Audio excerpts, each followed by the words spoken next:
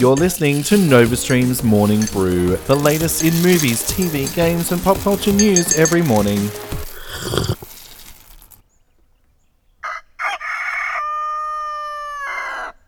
Hello and welcome to NovaStream's Morning Brew. I'm your host Alistair Leith, here to bring you the latest in movies, games and TV news.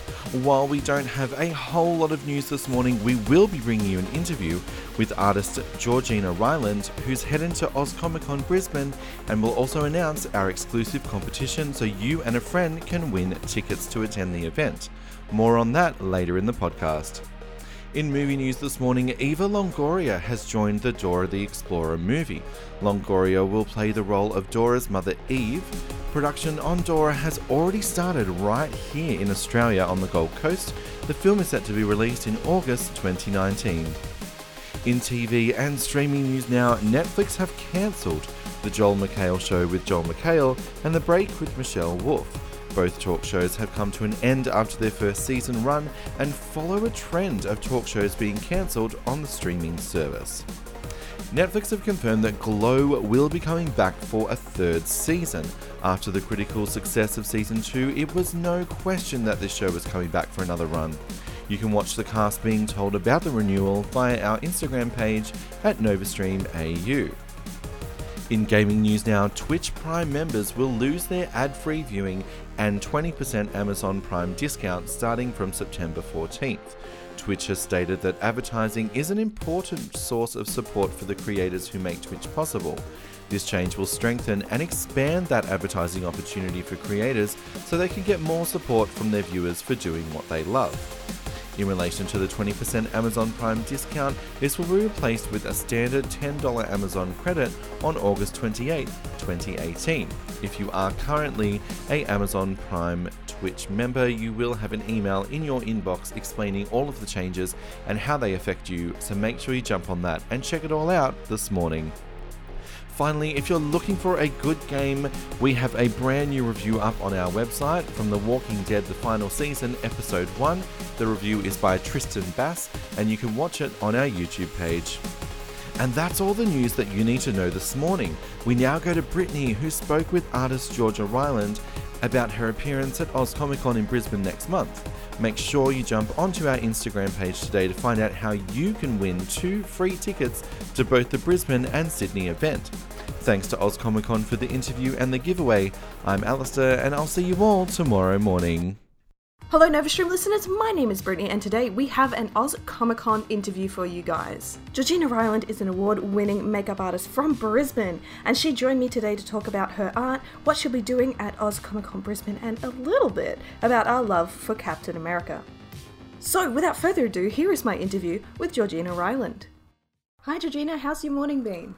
Yes, no, it's been fine. I'm just getting ready to actually get started on paint, funnily enough. Ooh, what are you going to paint? I think today we're doing the Disney castle.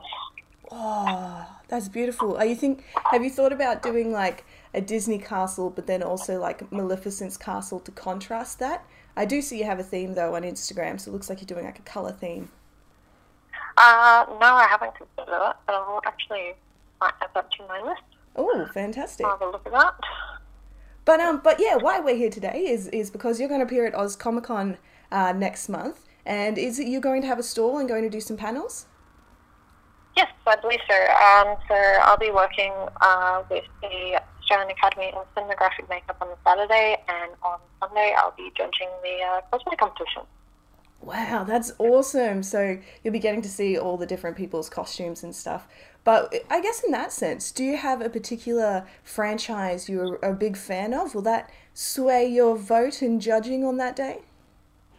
I mean, I'm pretty open to a variety of suggestions. I'm a bit on a Marvel kick at the minute. I'm also really partial to anything like Stranger Things.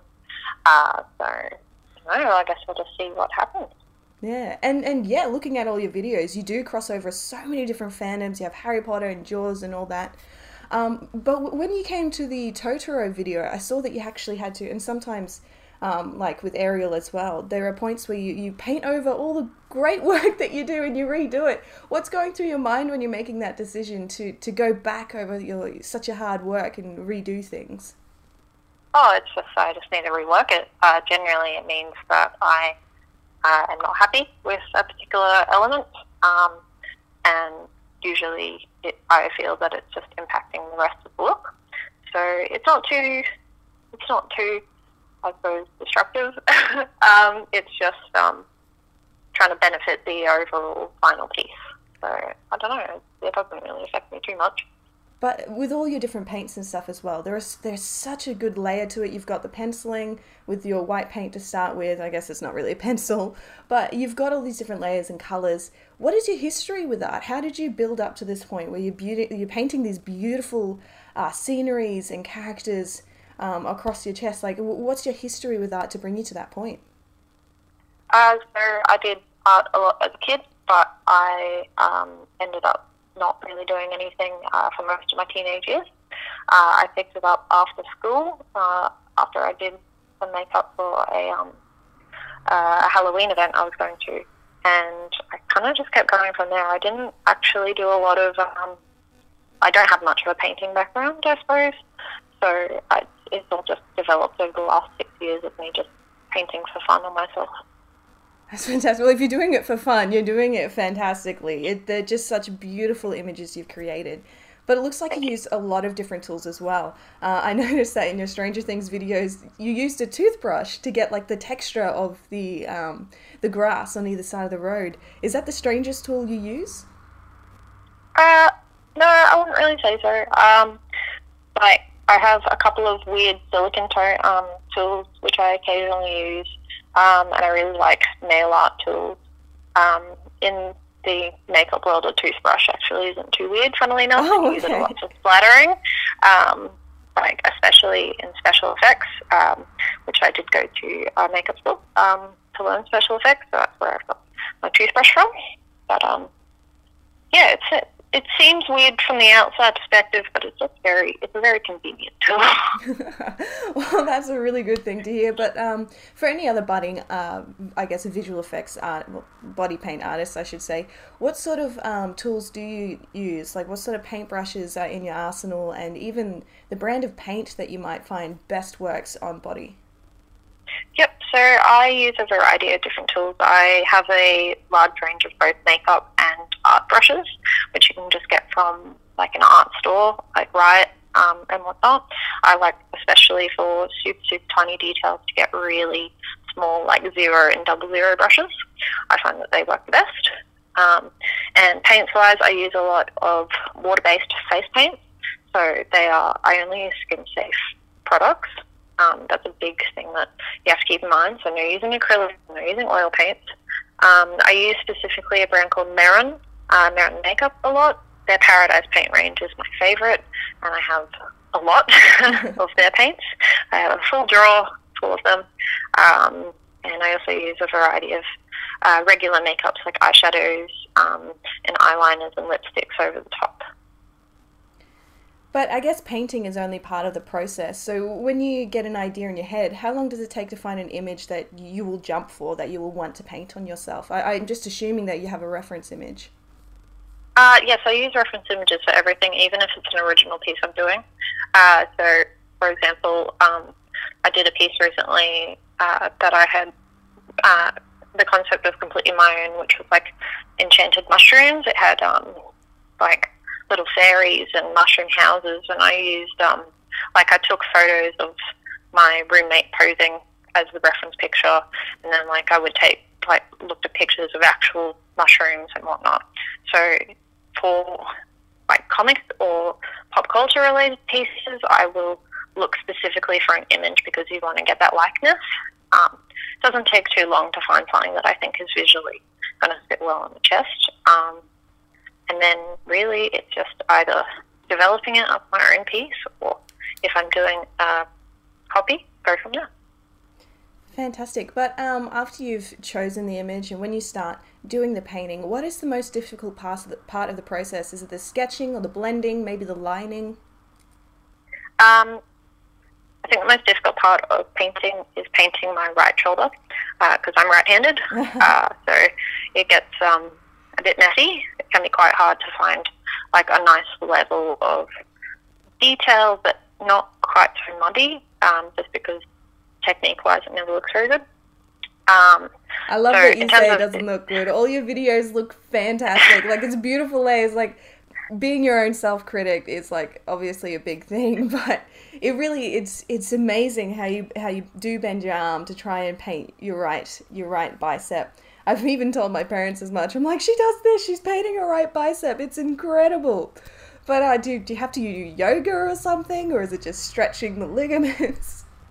No, it's just weird flailing motions.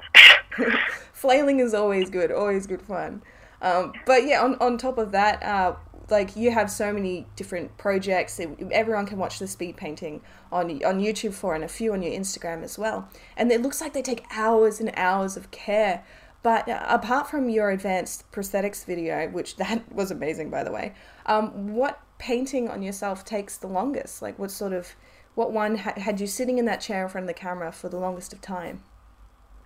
So in one sitting, probably the longest one, I think, which one was it? I think it was Finding Nemo. It took about 10 hours. The detail on that was amazing. But the longest one that I've actually done took 2 days. I did a stop motion for a Paramore album release, and I did that one over, I think it must have been 8 hours over 2 days. Was that on yourself or on someone else? No, it was on myself. It's only been posted on my Instagram though. You won't find it on my YouTube.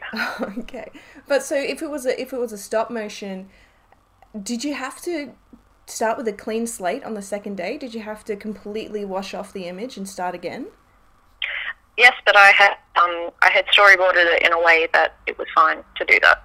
So I suppose like the look changes, so I end up clean again anyway.